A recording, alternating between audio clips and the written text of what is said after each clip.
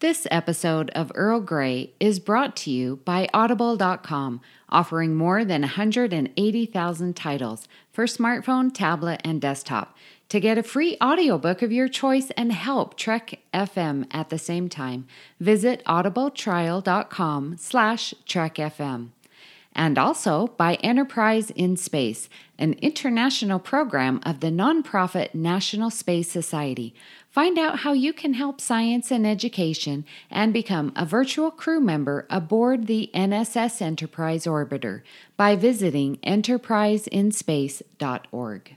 Hi, this is Marina Sirtis, Deanna Troi from Star Trek The Next Generation. You're listening to Trek FM.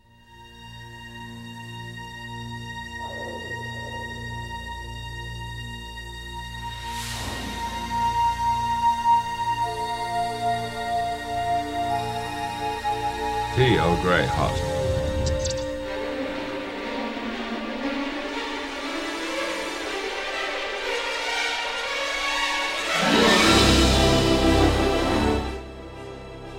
Welcome, listeners, to another cup of Earl Grey, Trek FM's dedicated podcast to the next generation. I'm your host, Amy Nelson, and joined with me today are the wonderful Richard and Justin. Richard, hello. Hello. That's a pretty nice tan you got there. Oh, well, Risa has some good rays, so, enjoying my vacation. And Justin, how are you doing this week? I'm doing great. Good to have you back after you're out for a couple of weeks off doing some other stuff, having a good time. Yes, and I really want to thank Colin and Nick for stepping in. They did a great job. Love listening to them, and just glad that I have a spot to come back to, You always wonder. No, you'll always have a spot to come back, Amy. Are you kidding? Unless we have another host that loves Troy, then I don't know. Yeah. Come on, can there be anybody equal to Amy's love of Troy? No, there is not. So, okay, I'm safe. There is only one. Equal love and hate for Ro and Riker. You had to find a way to slip that in there. Yes, Always. You did. Well, we do have some feedback from episode 217, people from the past who are stuck in the future. So, Justin, why don't you start us off? Patrick Carlin says, the TNG book Indistinguishable from Magic had Rasmussen in it, and we find out how he got the time pod in the 22nd century. Claire Raymond is featured in the Department of Temporal Investigations book I've mentioned on a few recent roundtables, Watching the Clock. Sonny Clemens and Offenhouse are briefly mentioned in it too. So thanks, Patrick, for your comment. I know I mentioned a couple of book follow-ups, but haven't read all the Star Trek novels, so I appreciate some of the suggestions you have there to find out more of the story of some of the characters we talked about on that episode. As always, Patrick is good to leave important and good information on our posts, so thank you. Yeah, always making the connections. Christopher Baca wrote, I really like Rasmussen.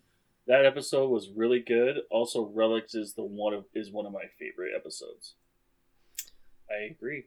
I totally agree. Yeah, and I thank you for that comment, Christopher. And of course, as we were talking about people that were from the past that are stuck in the 24th century of the next generation, I think we made a brief mention of Relics, but we didn't really talk about the episode, and Scotty's stuck in the future. So I know, I couldn't believe that. I'm like, you guys, Standard Orbit's going to have a fit. Big oversight. But, we talked about that for like an hour and a half, so it probably would have been 2 hours or two different podcasts. But hey, I appreciate you mentioning that, and I can't believe I didn't think about that, but yeah, perfect example. Yeah.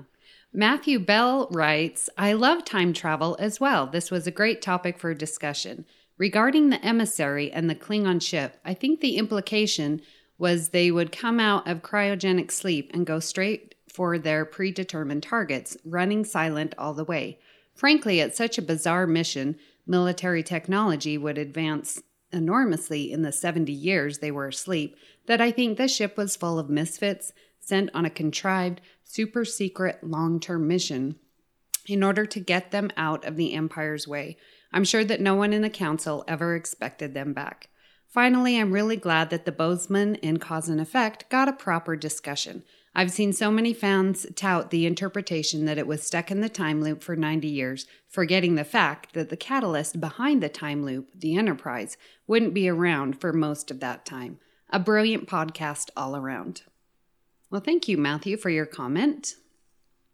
Yeah, thank you, Matthew. And actually, I only put in part of your comment. There's a much lengthier part of the comment that listeners should check out on the Babel conference, as well as a discussion about some of those items. So I appreciate the feedback, and I think that mission they have in the emissary is kind of strange. Like, why would you put them on for 75 years? Did something go wrong?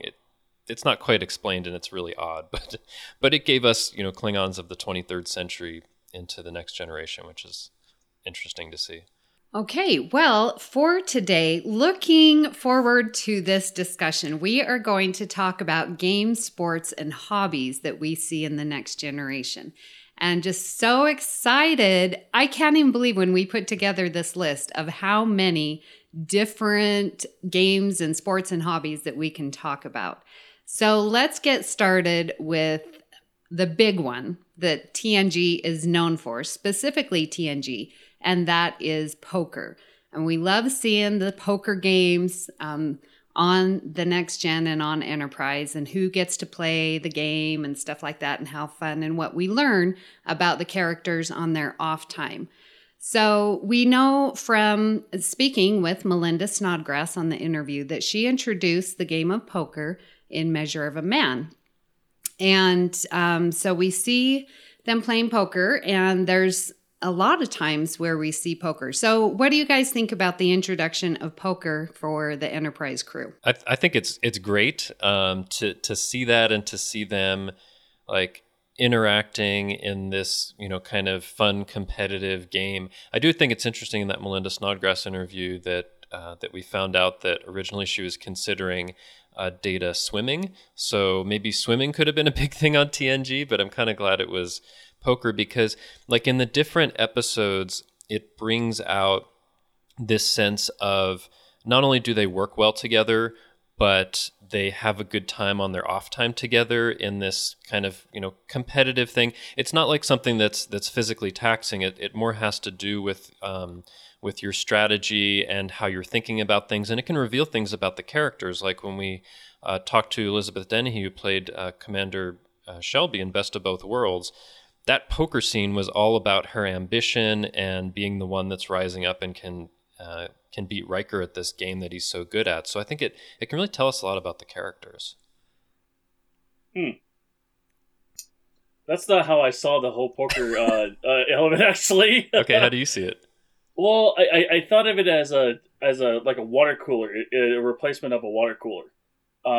Instead of 10 forward, where we always saw them, mingle, talk gossip, or whatever, or even counsel each other in private. This also could very well be the same thing, but in a group setting instead. Or that's how I saw it. I mean, I get where you're coming from, showing certain characteristics of those characters, but I saw it more as a water cooler than anything else. That's just me. No, and I think that it shows up so many times. It's used for different purposes, because there's even the time when Data plays poker with Einstein, Newton, and Hawking, which is more about what Data is interested in finding about than people kind of getting together, any specific character development. So I think it's used in a lot of different ways. I mean, what do you think, Amy? Like, what purpose does it serve? Do you like that they play poker? Yeah, I love that they play poker, and I see it actually a combination of both of you guys. So I'm glad that you said that, because it is just them on their off time, getting to know each other, just sort of the water cooler. Hey, what's going on? The little chit chat. I mean, when in Quality of Life, they have this little side bet that's like, all right, whoever loses, if the man loses, then they have to shave their beards, or Beverly, then she's going to dye her hair brown, just sort of these fun little bets that, you sort of go through, and you get to see them build their relationships outside of work, which, that's all they're doing on the Enterprise is work, work, work. So this side time is very important to get to know them and have them bond and become more of a family. And I think it also helps for the viewer because you're seeing them in this more relaxed setting, kind of as more friends or family, and it helps to kind of deepen your ties as a viewer to these characters so that when they are in danger, you care for them more because these are, the people you can relate to that are just having this friendly competition, right? And it makes them more real to you and care more about them, I think. Yeah. Which they're not playing for money or anything like that. Some kind of chips. Well, they have the chips, but yeah, there's no money attached to it.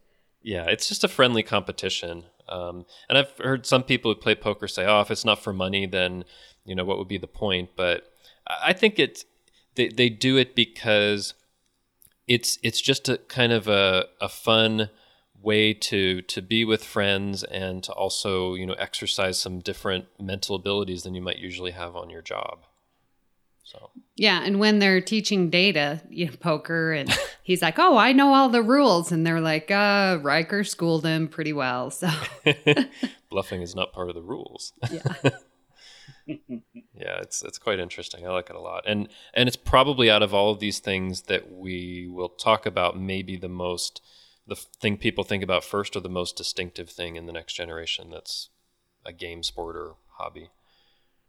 Yeah, and like you mentioned with Shelby, like they sort of use the poker, to invite people to play poker with them like they did with Shelby, or in The Price, they invite Dr. Mendoza, and then he comments, "Well, Riker must be a good poker player." So we're just sort of learning just the little tiniest bits about these characters, and, that it's something that they can invite other people to, enjoy with them. And actually, also, I was thinking also in the Best of Both Worlds, I think that that Riker offers Admiral Hansen, Right. to join the poker game, and he's like, maybe another time. And in a way, that's a signal to the viewer, like, oh, this is something that's really, really serious if someone's not going to join a poker game, because it seems like they usually have time to do these things. Yeah. It's interesting in the 90s in the Outcast, and Deanna gets to choose the rules for the poker, how they each get to play their own game. So Deanna has, all right, well, 2s, 6s, and aces are wild. And then we get Worf's lovely comment, well, that must be a women's game. I'm like, really? There's a little sexism right there. It was funny. I don't know if that would Worf fly nowadays. Yeah, I don't know. And Worf, there are a few other times in the Next Generation where Worf has some kind of sexist comments, and I think I don't know why they put that in there. And him saying that, it's weird because it's based on honoring the founding date of the Federation. So, like, I don't know. It's odd. But it brings out something in Worf's character that if he's on the bridge, he's not going to say something like that. So it tells you a little something about him, right? Mm-hmm. Yeah. And I think it's funny in ethics, because we know Geordi's visor can see everything. And, and so we learned that, all right, well, even though he has his visor, Geordi is not cheating. I think it's funny that they call him out on that, too. Can you just selectively block out the wavelength that might allow him to see what's on the back of the cards? I know. It sort of wonders, well, how are you not looking, Yeah. It's like if you were to try to play poker with Superman and just, I don't know, turn off that ability that allows you to see through things. Yeah, right? Yeah, your X-ray vision. So, all right. Well, another hobby of Picard's, since he didn't really join in the poker game except for the very last one on All Good Things, we have Picard fencing. And he's fencing with the random crewman, and we'll always have Paris, and fencing with Guinan in I, Borg. So what do you think about this old-fashioned hobby that he has here? Richard? Old-fashioned indeed. Right? I don't know. I see the fascination of it being in the future, in the 24th century, as something to do and maybe even master. But honestly, to me, it's a wasteful sport at a time where phasers and bullets and all that kind of stuff are around. But hey, it's it's about skill. It's about I guess defeating your other opponent, and yeah, I don't see the fascination of it, but that's just me. So Yeah, Yeah. I actually kind of like it because, we see Picard also, having physical books, right? So there's some element of him that likes the things that are maybe older, more traditional, and something like fencing. I think, I mean, I've never done it myself and don't understand some of how it works, but it seems like it's kind of like this physical and mental exercise for Picard. We only see it a little bit in We'll Always Have Paris, where there's this time loop and some random guy he's fencing with, but then in fencing with Guinan, I mean, I think it's kind of an interesting choice in that episode, because like we see him with Guinan in a lot of different contexts, but having them do this fencing, I don't know. I haven't watched that scene for a while, but I don't know. You just get to see them doing something a little bit different. But I think one of the things that that can be pretty revealing is actually in lessons where we don't see Picard fence, but he's talking to Riker, and he's all happy about his relationship, and he does like this little thing to tease Riker, like make his finger like a fencing sword. So I think that actually reveals more about him in that episode than maybe the other times when he's fencing, because he's just enjoying it, having a good time, I think. Well, and I think when I think of fencing, it's like a medium active. I mean, I'm sure it's very taxing on the body, but it's nothing like Worf's calisthenics that we'll talk about next. But, for me, when I see Picard do this, it's more of a game of the mind, and you're trying to beat your opponent, by, just overcoming that opponent and choosing which sword motions you're going to do and whether you go forward or backwards, that it seems as a game that's, I don't know, a sport or whatever, that has a lot of strategy involved, which I think when I think of Picard, like he's so, into the mental part of it that I think for him it's a really good fit, if that makes sense.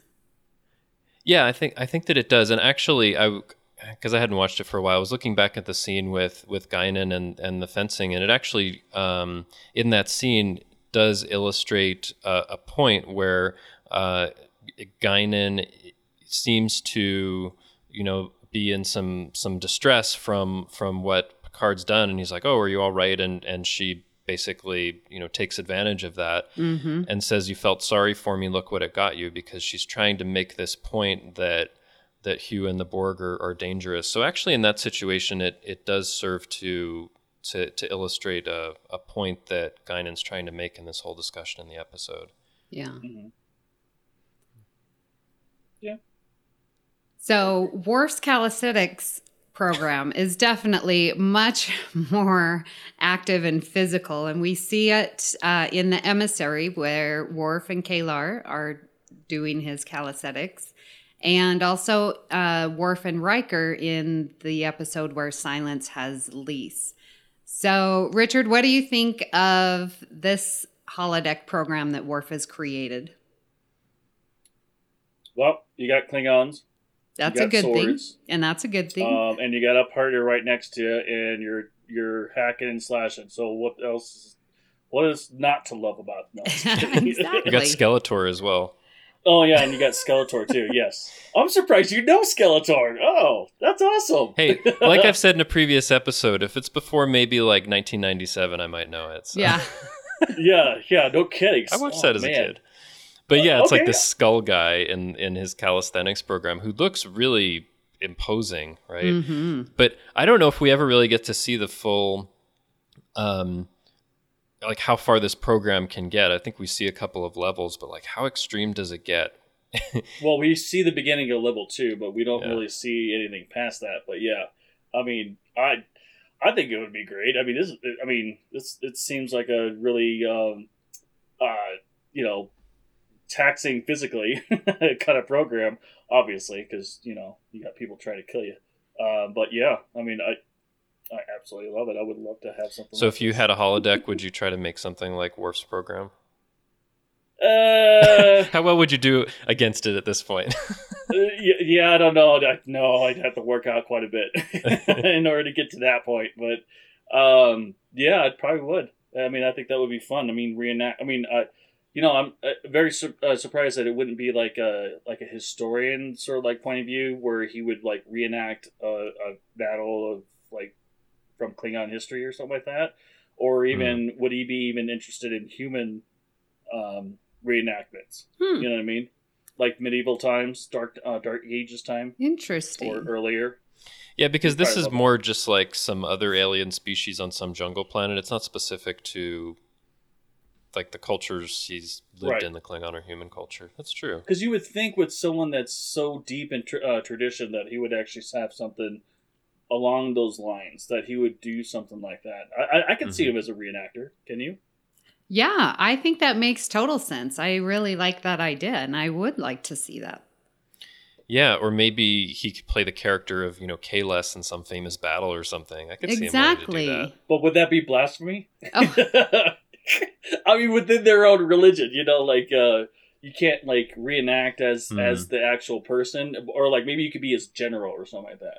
There you go. Maybe. Well, yeah, maybe with the level of Kahless, but you go back and they've got all the Civil War reenactments and stuff like that. It's not blasphemy to have someone play Abraham Lincoln or General Lee or I mean, whatever. But what I meant by that is like he's a religious. Yeah, he's a religious figure. I mean, he like in the exactly. Klingon culture, he's like a Jesus or Muhammad kind of figure, and it's like when you take it to that level, it's a little different, maybe. Yeah. Yeah, I guess. Well, regardless, anyway. I figured he would do something like that, regardless if it's blasphemy or not. I'm sure that he would reenact it. I think that would be a great way to, I guess, show or even depict Klingon history. Yeah, I really like Worf's calisthenics and what we learn because it's first introduced, with the emissary. With Worf sharing it with Kalar. And of course, she's Klingon and they have a romantic relationship. But when he's in with Riker, I just really feel that bonds and cements their friendship throughout the rest of the series because, it's something private to Worf. And we know Worf is just, he's not going to be friends with every person, on the ship. But to specifically, ask Riker to do this program and he gets so caught up in it, and where Riker has enough, Worf, and to stop him because he's so into the game. I think that really shows the beginning of their friendship and their bond that they have together. So I really like it and what it brings to their characters. It is a good point that it starts something with them, and I think you see Worf have more and more respect, and I think especially after A Matter of Honor when Riker is basically on this Klingon ship as part of an exchange program and shows that he can be as formidable as any Klingon in those kinds of situations. Yeah, it's a good point. But are those the only two times we see it? We don't see it otherwise besides those season 2 episodes? I mean, if you're talking about Voyager, but I mean, I don't know if that's a case. Well, no, I mean just on TNG something. For Worf's program. Yeah, it's kind of surprising they wouldn't want to come back to it again. Yeah. Well, another hobby we have is acting, and Beverly Crusher has written some plays that we get to see, and sort of with the acting and the dancing, we'll sort of combine both of those because those are some of her hobbies. But she wrote 2 plays that they showed. The first one being Frame of Mind, and Riker plays in that one. And she wrote a play called Something for Breakfast that we learn about in A Fistful of Datas. So what do you think about Beverly Crusher showing her acting and directing skills as a character? I mean, it's interesting because that's something Gates McFadden, the actress, actually does. Yeah. I like it because it, I mean, it's especially appropriate for Frame of Mind because of how that episode works and how Riker gets kind of lost in this whole thing and wondering what reality is. But I think also we see Data trying his hand at Shakespearean acting, right? Oh yeah. And I do like, I mean, again, it's kind of like poker. It's like there's this thing that's kind of not as physically taxing as like Worf's calisthenic program or being in a battle, but where you're seeing them try to do something that's a little bit different. And as far as acting, it's like they can get out of the usual role that they have, and kind of be somewhere else as a distraction from all the difficult things that they have to do. So I like it quite a bit when we see that kind of thing on TNG. Yeah, and I like that Beverly's always, going around, all right, I need you to play this part and I need you to do this. And, so it really is a coming together of the crew. And so I like that about her. Oh, and she does that with Barclay as well, right? Yeah. Trying to encourage him and his acting abilities, which really feeds into some of his character development. Mm-hmm. Yeah. Yeah. I don't know. Acting within acting. I know, right? It's like Frame of Mind. Yeah, it's different. I mean, I agree with Justin. It works really well with the story, but like anything beyond that, I'm like, But yeah, I mean, yeah, it just sounds ridiculous, but it's not. Acting within acting. I mean, I don't know. I think it might make sense, although it just so happens that some of these senior officers are into acting. Well, like I said, it's just obviously because they're all actors. No, but I mean, if it was real, would it be the case? I mean, maybe that you'd have some of the senior officers into it, but no. I know, I get it. I'm just saying, like it works really well with like you said, in Frame of Mind. It's a great story to stepping point in to do that. And I'm just saying, like, it just sounds awkward. But think about this. A lot of times when they're in a holodeck program, they're acting as a certain character as part of that. So there might actually be a special appeal to this different kind of acting that's more traditional, where you're doing something on a stage with certain sets and it's not part of a holodeck program. Maybe there'd be a resurgence of that kind of like acting. Like a drama or something like that? Drama acting or something like that? Because it's different. It takes, I think, a different skill and a different way of doing things. And, of course, on the Enterprise D, they like some traditional things, physical books, classical music concerts. So they seem to be... most advanced starship in the fleet, and yet they do some old school stuff. Well, yeah, but I mean, I think that can have an appeal sometimes because, like, think of our own day where you can get so much digital music, but there has been a resurgence of people wanting music on vinyl as like a physical medium, right? Richard is giving this puzzled expression, but it's something Do you really want to go back to like 3.5s and in 8 tracks and everything when you can have that doesn't sound as good. iPod or whatever? Exactly. No, but I'm one of those who's into that, who likes, because that's more of the experience, just like sitting down and listening to a record and a certain way of doing things. So I think maybe in the 24th century that would have its own appeal, going back to earlier forms when holodecks are so common, So here's my stance on that. Okay, so Jennifer wants to have a record player and wants to play it, and it's like music of today. I'm like, why would we want to do that? Why don't we just play the music of yesterday, or like in the past or something like that? Otherwise, I like it sitting on my mantle over there collecting dust. Well, we could have a whole other discussion about it, because there's some ways in which it sounds better and the experience is better.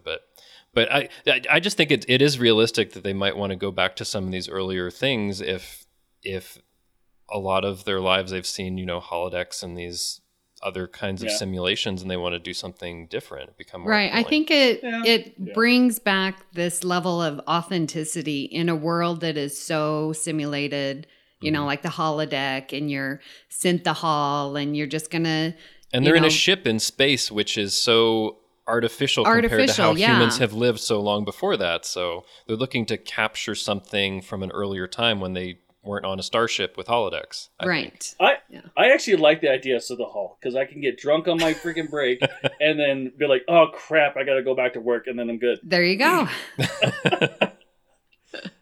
Yeah. All right. Well, another old school is horseback riding, which we see Picard do quite a bit. We have him in Suddenly Human, Pen Pals, Starship Mine, and of course, who doesn't have their own saddle? And we see him in the movie Generations. So what do you think about Picard enjoying his horseback riding? I'm surprised he doesn't play polo too. Like not like water polo, Yeah. but like polo on a horseback. Yeah, polo, yeah.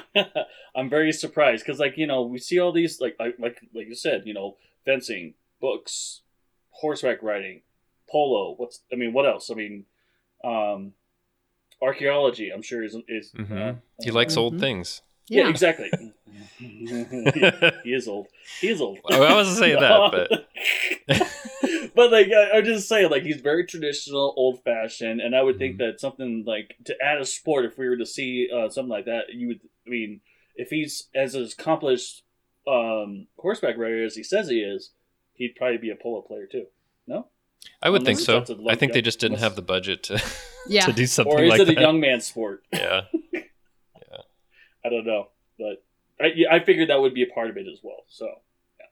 And I like the interplay when Troy goes to get Picard out of the holodeck, and Picard's like, "Well, I thought for sure that you would enjoy horseback riding and being an empath and all." And she's like, "No, we get too caught up in the animals' emotions," and that reveals a lot about her character and sort of how strong her empathic powers are.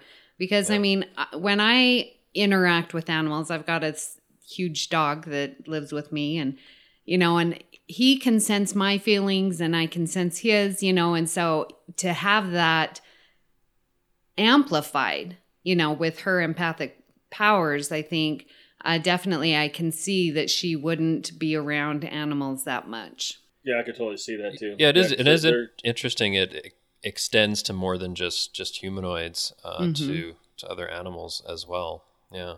So I guess in the holodeck he rides a hollow horse then. HOLO. But that doesn't kick you off. Yeah, and or throw you in off. Generations he's riding the Nexus horse. So are they horse. even real? Yeah, because it's about training. It's got stubbornness and all that kind of stuff. It kind of takes out of it, and it kind of takes the skill out of unless you program into it. Yeah, I guess. And what's interesting is, like, for a lot of these where he's horseback riding, I'm like, oh yeah, that's kind of interesting. But somehow in Generations, when he's doing the horseback riding with Kirk, it's like, oh, this is cool. I like seeing this. There's something about it when it's like the two of them, and it's not just Picard on his horse, that it's really interesting. I actually love those scenes where we see the two of them together, and also it helps you to see in the movie some of the commonality that they have, and that they can kind of connect and work together, even though they really didn't have interaction before that. So, yeah. Mm-hmm. Does it work for you, Richard? No, it does. I'm just saying, like, no, yeah, because I could see it more with Kirk than anyone else. Mm-hmm. Only because of the time frame of where he's at, with TOS and everything. But like, I mean, I don't know. Maybe not so much with Picard, but yeah. I could see it. It's kind of like it's like an older thing that's relaxing. So I could see him. But isn't like Kirk like 100 years? Is it how many years have been between TNG and TOS? Depends on where you're talking about. Are you talking about like the actual series or after the movies? Well, around 100. 75 to 100. Okay, so basically 100. Yeah. Okay. So I mean, you would think that. So I'm sure that a lot's changed in that time frame where horses are, like there are probably more people that are horses in like Picard in his. Did you say more people that are horses? No. I mean like horses. I'm sorry. Okay. That's what I meant to say. Not our horses. Just imagining that. Yeah, we got centaurs all over the place. But like, imagine how difficult that would be to be on a starship with doing that. Yeah. You'd have to have big hallways for that one. Well, yeah. I mean, I think they pretty much. Well, he keeps his saddle on the ship. Picard does, I guess, because maybe there'll be a place where they can beam down and he can ride a horse for a day. Maybe. Exactly. Rental horse. Yeah. Yeah, but yeah, I guess so. Yeah. Or they have hollow emitters all across, and they can ride a horse that way. like in the landscape, so we don't have to maintain the horse. Yes. There you go. See, Who knew we talk so much about horseback riding? Yeah. I know it's all about friggin' logistics. Well, one game that I really like is when we get to see them do their phaser target practice. And we see Picard and Riker in A Matter of Honor. And then we see Worf and Guinan in Redemption, which I think is funny because Guinan's like, well, I guess I can come down to your level. I just love that. Where she's like this expert, but she has been alive for a lot longer than Worf. So she definitely has her practice and can come down to Worf's level.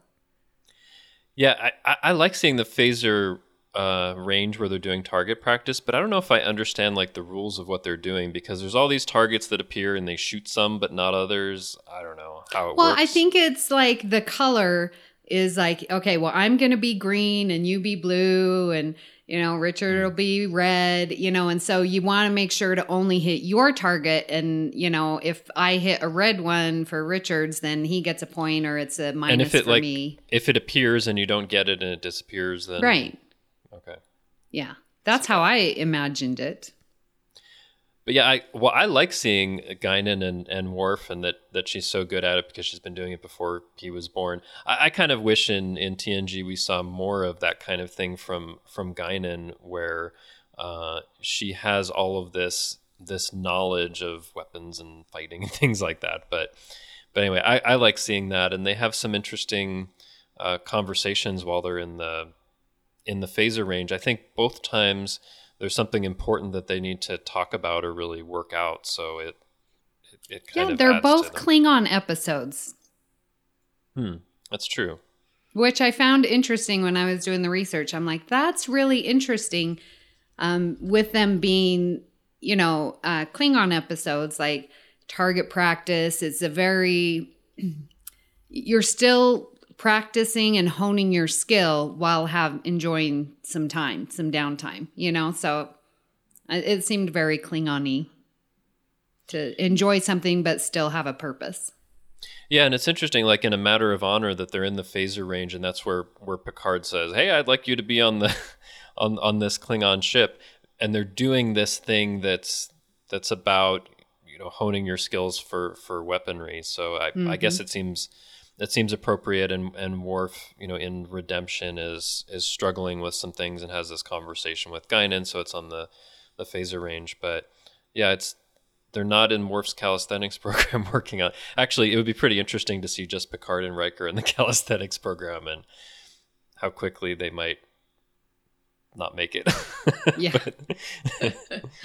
Yeah, I mean, what do you think of the phaser range, Richard? I'm sure that's something you would do if you had the ability on a holodeck. You're right. On a military ship. That's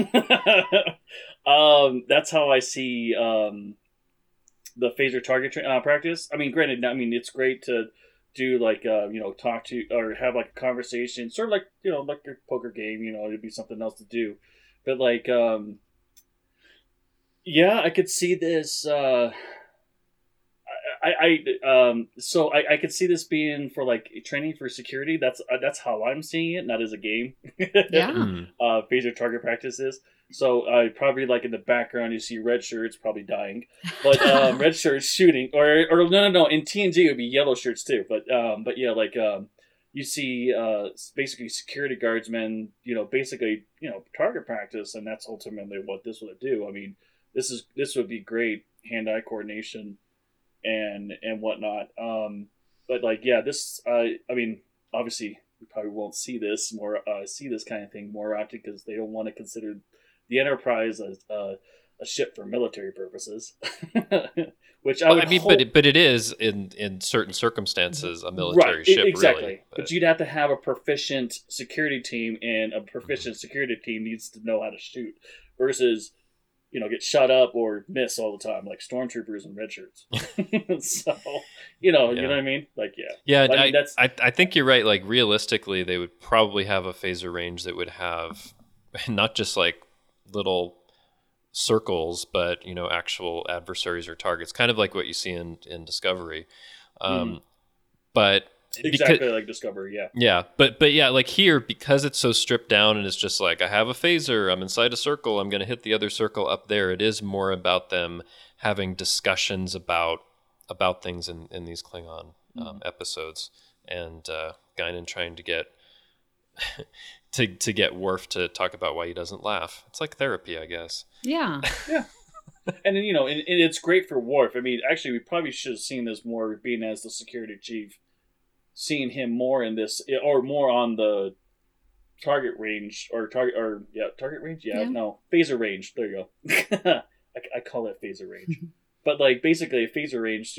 Being able to talk to someone in his own environment that he's comfortable with, which would be weaponry. Just like his calisthenic and later on his other stuff that we'll talk about. Worf's other stuff. Yeah. Yeah, or other stuff. Not breaking stuff in his quarters, but something else. Well, I was always fascinated with Ambu Jitsu, and that we see in the Icarus Factor with Will and his father, Kyle Riker. And I just think this is the strangest game or sport or whatever you want to call it, because you're blindfolded. And so you've got these little sticks or whatever that have sensors on them, so you sort of have to swing them around to find your Q-tips. opponent. Yeah, it's like blindfolded American Gladiators. Oh, yeah, there you go. Exactly. I love it. With Q-tips and sensors on them. Yeah, which I never understood. I'm like, okay, so I mean, what does the sound go off when they detect them in their ears, or is it everyone's ears? Because if that's the case, then all you have to do as the opponent is dodge it. You don't roll away or something like that. Well, and that's what I find interesting is that, when they're doing it and like, and he swings and then Riker jumps over it. I'm like, how did you know? You're blindfolded. There's something that's kind of very Star Wars about it. Like you're sensing where things are, even though you can't see it, right? I mean, it's weird to see. Yeah, Star and I Trek. guess you have to develop your other senses, feel the force, But, you have to listen. Are they stepping? And, How awesome would that be if he actually tried to jump over it, and in reality he was actually trying to go for his chest and just knocks him on his back? The whole thing is really bizarre because like you see them in this outfit and it has some like vaguely Asian looking characters and they're vaguely basing it off of some like martial arts from Asia. It's really like an odd combination that they put together. They look like a samurai to me. I mean, the way the armor, the way the plates are and everything, and obviously it's only in certain areas that that you would strike someone, not like stab, like like medieval armor is or European armor is. But basically, like that's ultimately what. Yeah. Samurais do. Yeah, but and I guess they made it so that they can't see, so that. I guess Riker can have the revelation that his father was cheating all along, but you wouldn't know that because you couldn't see. I mean, there's a lot of trust that you're not cheating in this sport, and there's like no referee or anyone to call a foul. It's just like I'll trust that you're not cheating here. Yeah. It's weird. Or he can have the visor down and just like just tip his head up and see underneath it. I see you now. Yeah. I think out of everything that's on this list, it's probably the most bizarre thing that they came up with. Yeah. I don't know who made that up. Well, sure and I think it would be so difficult to create something that's futuristic that, we haven't seen before. I mean, kudos to the writers for coming up with something so bizarre and weird, but it is very weird. You could reenact Tron. You could do like the light cycle race. There you go. Or even Disc Wars. There you go. Yeah. I'd love to have that. Minus being, de-resolution, resolute and all that kind of stuff and dying, Yeah. It's odd. Although I think one of the things that we haven't talked about where they came up with like a future kind of thing that does work. I don't know if you want to talk about this because it was earlier on the list as stratagema. No, yeah. Because that's something like, unlike Ambo Jitsu, it like you don't really know how it works, but there's this really like interesting kind of holographic display, and they're doing these things with their fingers to have the things go up. I don't know. I like Stratagema, and I think that we see in Peak Performance. And it tells you about, you know, Data and how his mind works and what he needs to do in the end to really win against Kohlrami. And I think it looks cool and it's interesting. I'd want to try it out even if I got slaughtered like Riker does. What do you think, Richard? It's like Battleship or something like that. That's what it looks like. I mean, it looks like Battleship, but they can see both sides what's going on, can't they? Yeah. I think so. Yeah, because like the screen keeps going around. Yeah. And everything. I don't know if that's the spectator's point of view or if... No, I sort of thought that, you know, it was spinning and that was part of the game. Maybe it's the reason why it's translucent is that you're supposed to counter or something like that. Like it's a... Well, maybe it's like a chessboard, like make a move over here, make a move, but they're making like simultaneous moves. It's kind of interesting, and it's actually the first one we've talked about so far that actually has spectators, where it's made for people to like cheer you on, and I think that makes it really fun too, because for a lot of these other things, there's just a couple people in isolation that are just doing something, and it's not like a spectator sport like Stratagema. Yeah. Well, you can spectate, you know, Worf's kinesthetic hologram. Or you can be behind the poker table. Can't. Like, he's not going to invite you in. Or you can watch the poker game, yeah. Or cheer on Picard and Kirk with their horseback riding, like, yeah, ride through the Nexus. Make that jump, woo! Well, anyway, another spectator one is Domjot that we learn about in Tapestry, right? I always pictured Domjot was like what's that thing where a pinball / pool crossover? Yeah, it's kind of like a cross. I think that's what they created it as, a cross between pinball and pool or billiards. Mm-hmm. I was gonna say billiards, but with rubber balls. And yeah, like you said, you know, pinball because you sort of pull the stick back and it. Yeah, and it's got like 4 holes in the middle too, along the sides as well, and also 4 holes in the middle or something. Like that. 3, something like that. I don't know. And apparently something underneath that you can use to cheat. Yeah, we find out in Tapestry. I don't know. Maybe it's the bumpers. They don't bump as hard or something like that. Or maybe it's like if you were to extra hard.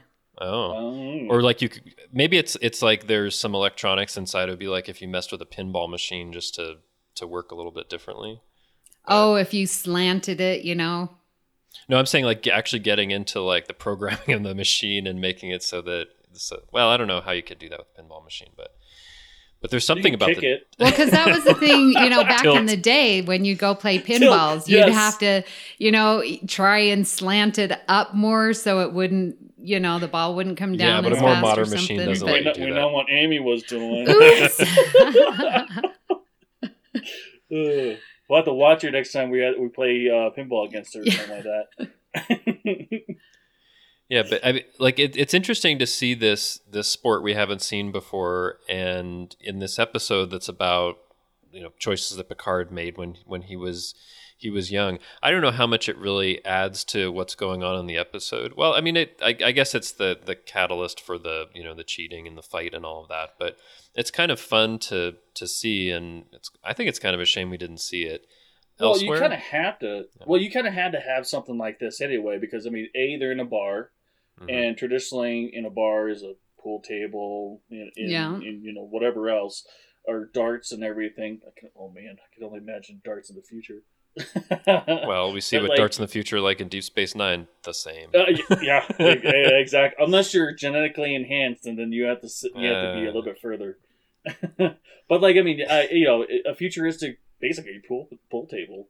I mean, that makes sense in for Tapestry, especially in a bar. So, yeah, I like classic barroom fart or classic bar fight. There you Watch go. out! You're gonna have a knife in your heart. See, that would be a different episode if the crux of it was farting at the wrong time.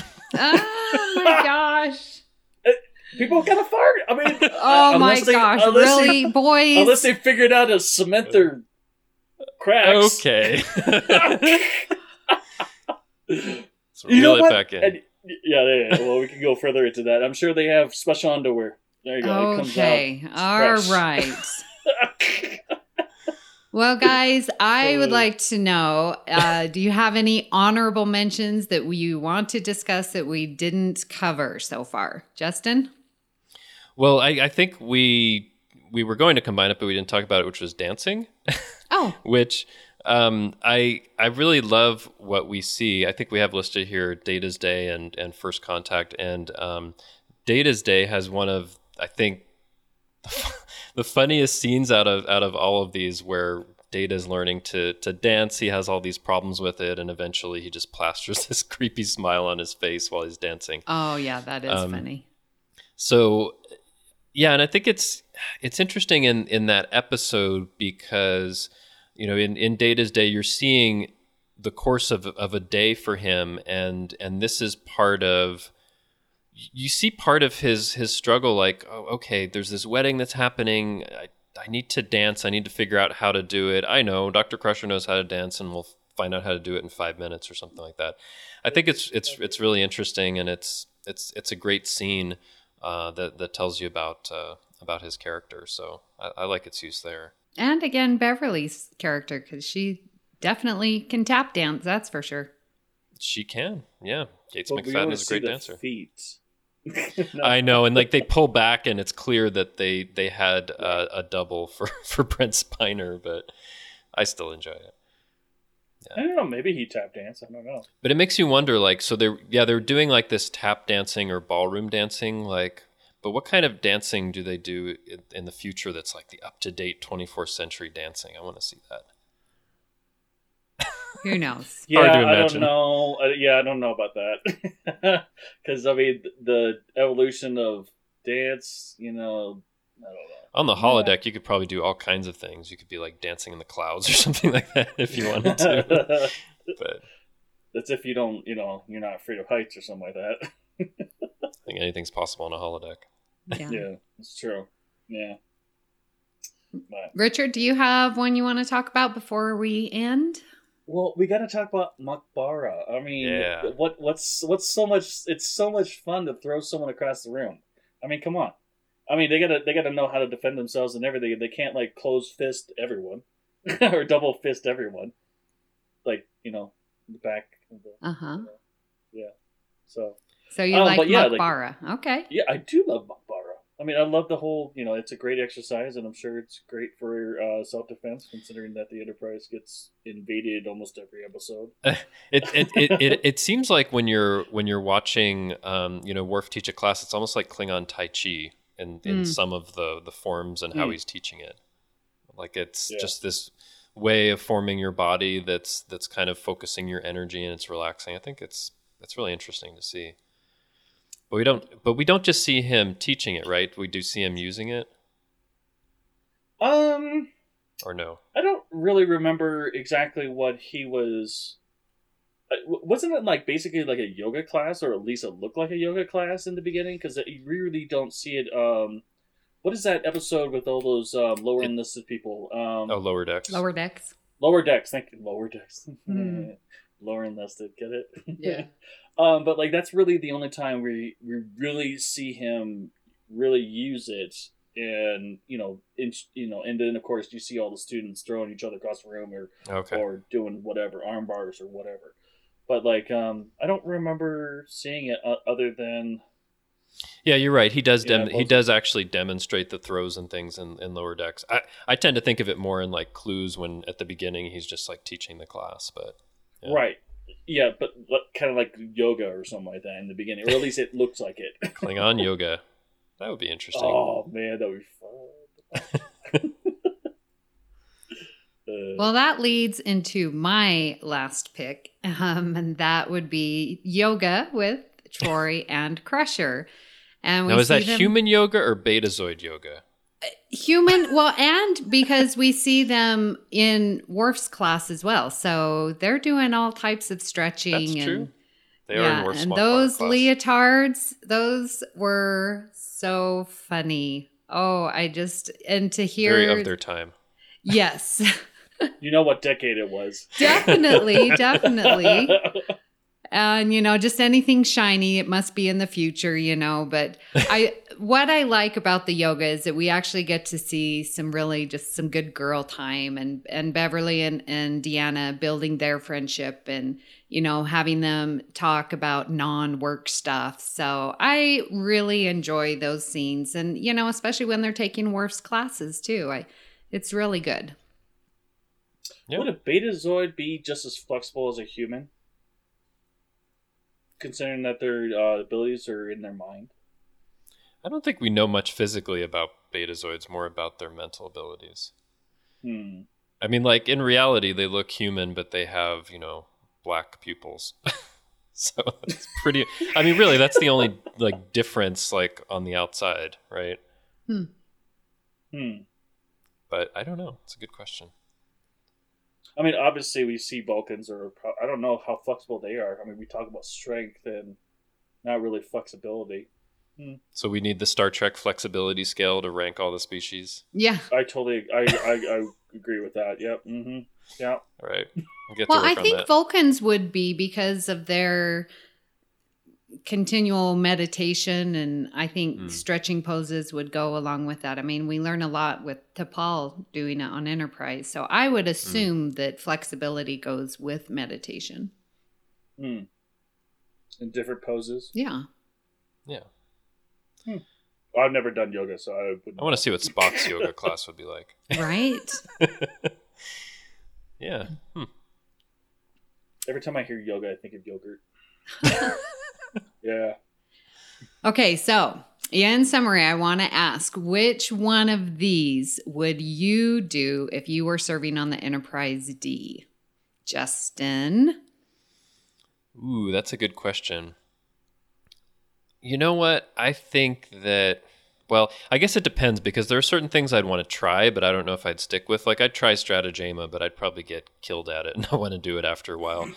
But, I mean, actually, possibly the thing that I might want to do most and to stick with is actually acting. I did some acting when I was in middle school and high school, and I liked it, but never really came back to it. But I feel like that's something that would be like an interesting challenge to do in my free time. So I could actually see myself doing that. Richard, what would be the one thing that you would do? Well, as much as I love to say Klingon, it's actually really not. I would actually love to outbest or best Picard in horseback riding. Really? I actually used to ride horses. Oh, okay. long time ago when I was a kid and as a teenager here and there. But I gave that up because it just got too expensive. But I would love to best my skills against him. So just to see how well of accomplished raider he is, and whoever else. And it's also like you said, it's a great way to get to know someone. And also find out what kind of a person they are based on how they train their horses. So. Oh man, I'm imagining Richard throwing you into the future in the Nexus, and you can ride with Kirk and Picard. Oh, yep. And test your skills against those two great captains. Oh yeah, and I think Kirk and I would be like head to head, like, oh, let's do this, racing and everything. Make that jump. I think it would be fun. Yeah. That's awesome. I wouldn't have expected that, but that's cool. Yeah. And you, Amy?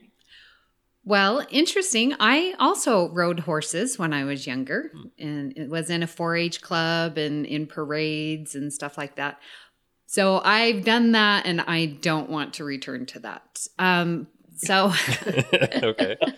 Okay. But I would really enjoy the phaser target practice. I think that would be fun. I enjoy going to the range. I own a gun, and so that's sort of already in my life. And I think that would be fun to sort of make it a game and learn my phaser better and be accomplished at that. I think that would be fun. And I think it is. It's a nice activity to do with others. And, you can have as few or as many people, join in on the game. So I like that.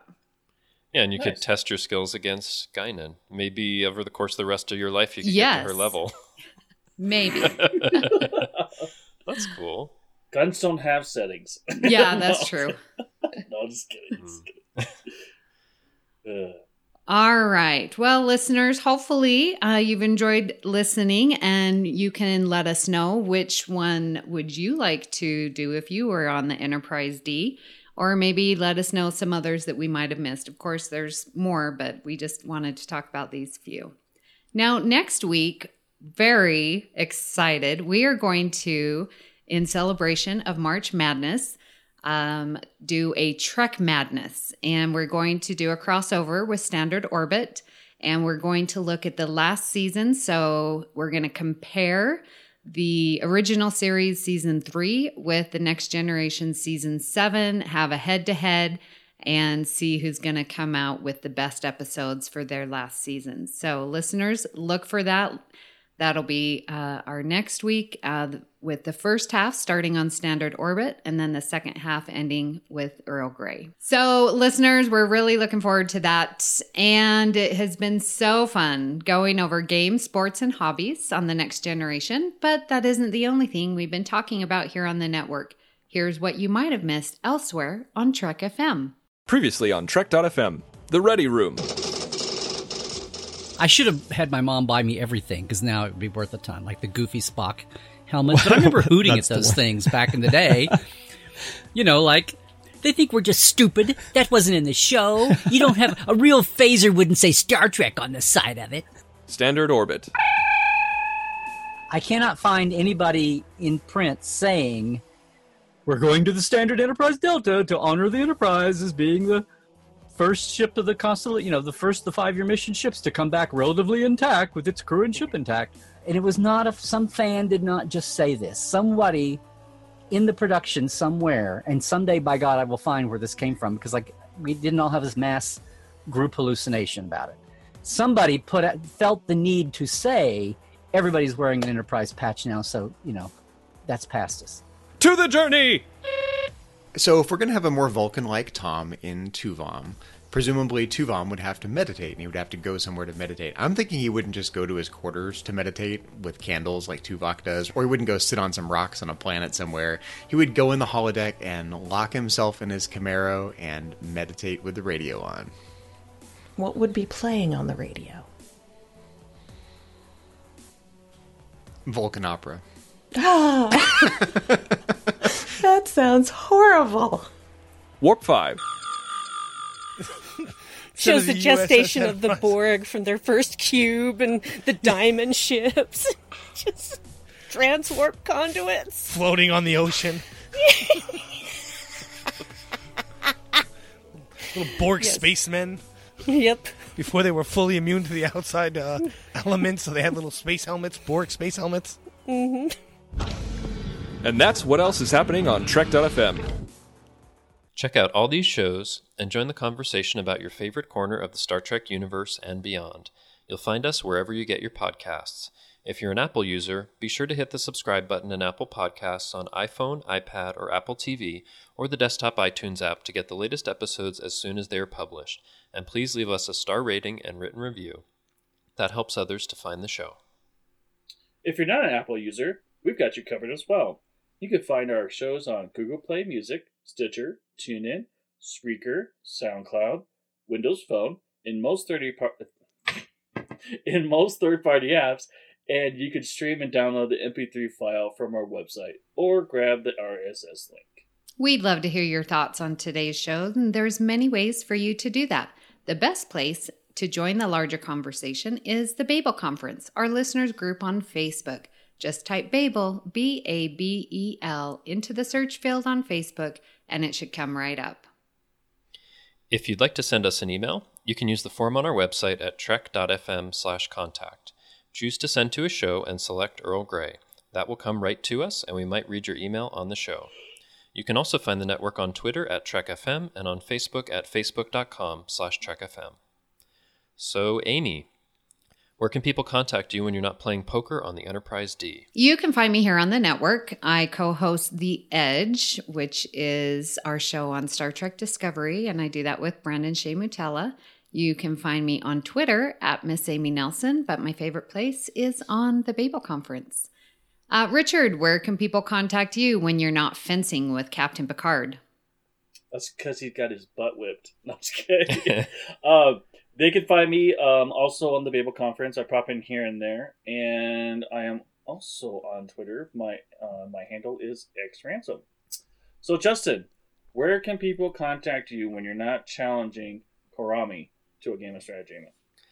Well, when you don't find me getting slaughtered at that game, you can find me on Twitter at TrekFan4747, where I tweet about nothing but Star Trek. Currently tweeting out my Season 5 rewatch of The Next Generation, and you can also find me hanging around the Babel Conference on Facebook. If you'd like to help us keep all our shows coming to you each week, you can become a patron of the network on Patreon. Visit patreon.com/TrekFM. That's patreon.com/TrekFM to get all the details. Perks include early access to episodes, exclusive content, producer credits, and more, available through our special patrons website, The Patron Zone. It requires a great deal of money to produce, host, and distribute these shows each month. We really appreciate any support you can give us and hope you'll join the team. Again, you'll find all the details at patreon.com/TrekFM. We'd like to take this opportunity to recognize our current associate producers, Norman Lau, Justin Ozer, Michael Huter, and Thomas Appel. Thank you so much for supporting Trek FM and Earl Grey. So join us next time for another cup of Earl Grey. I guess I'll come down to your level. I busted him up. Great joy and gratitude.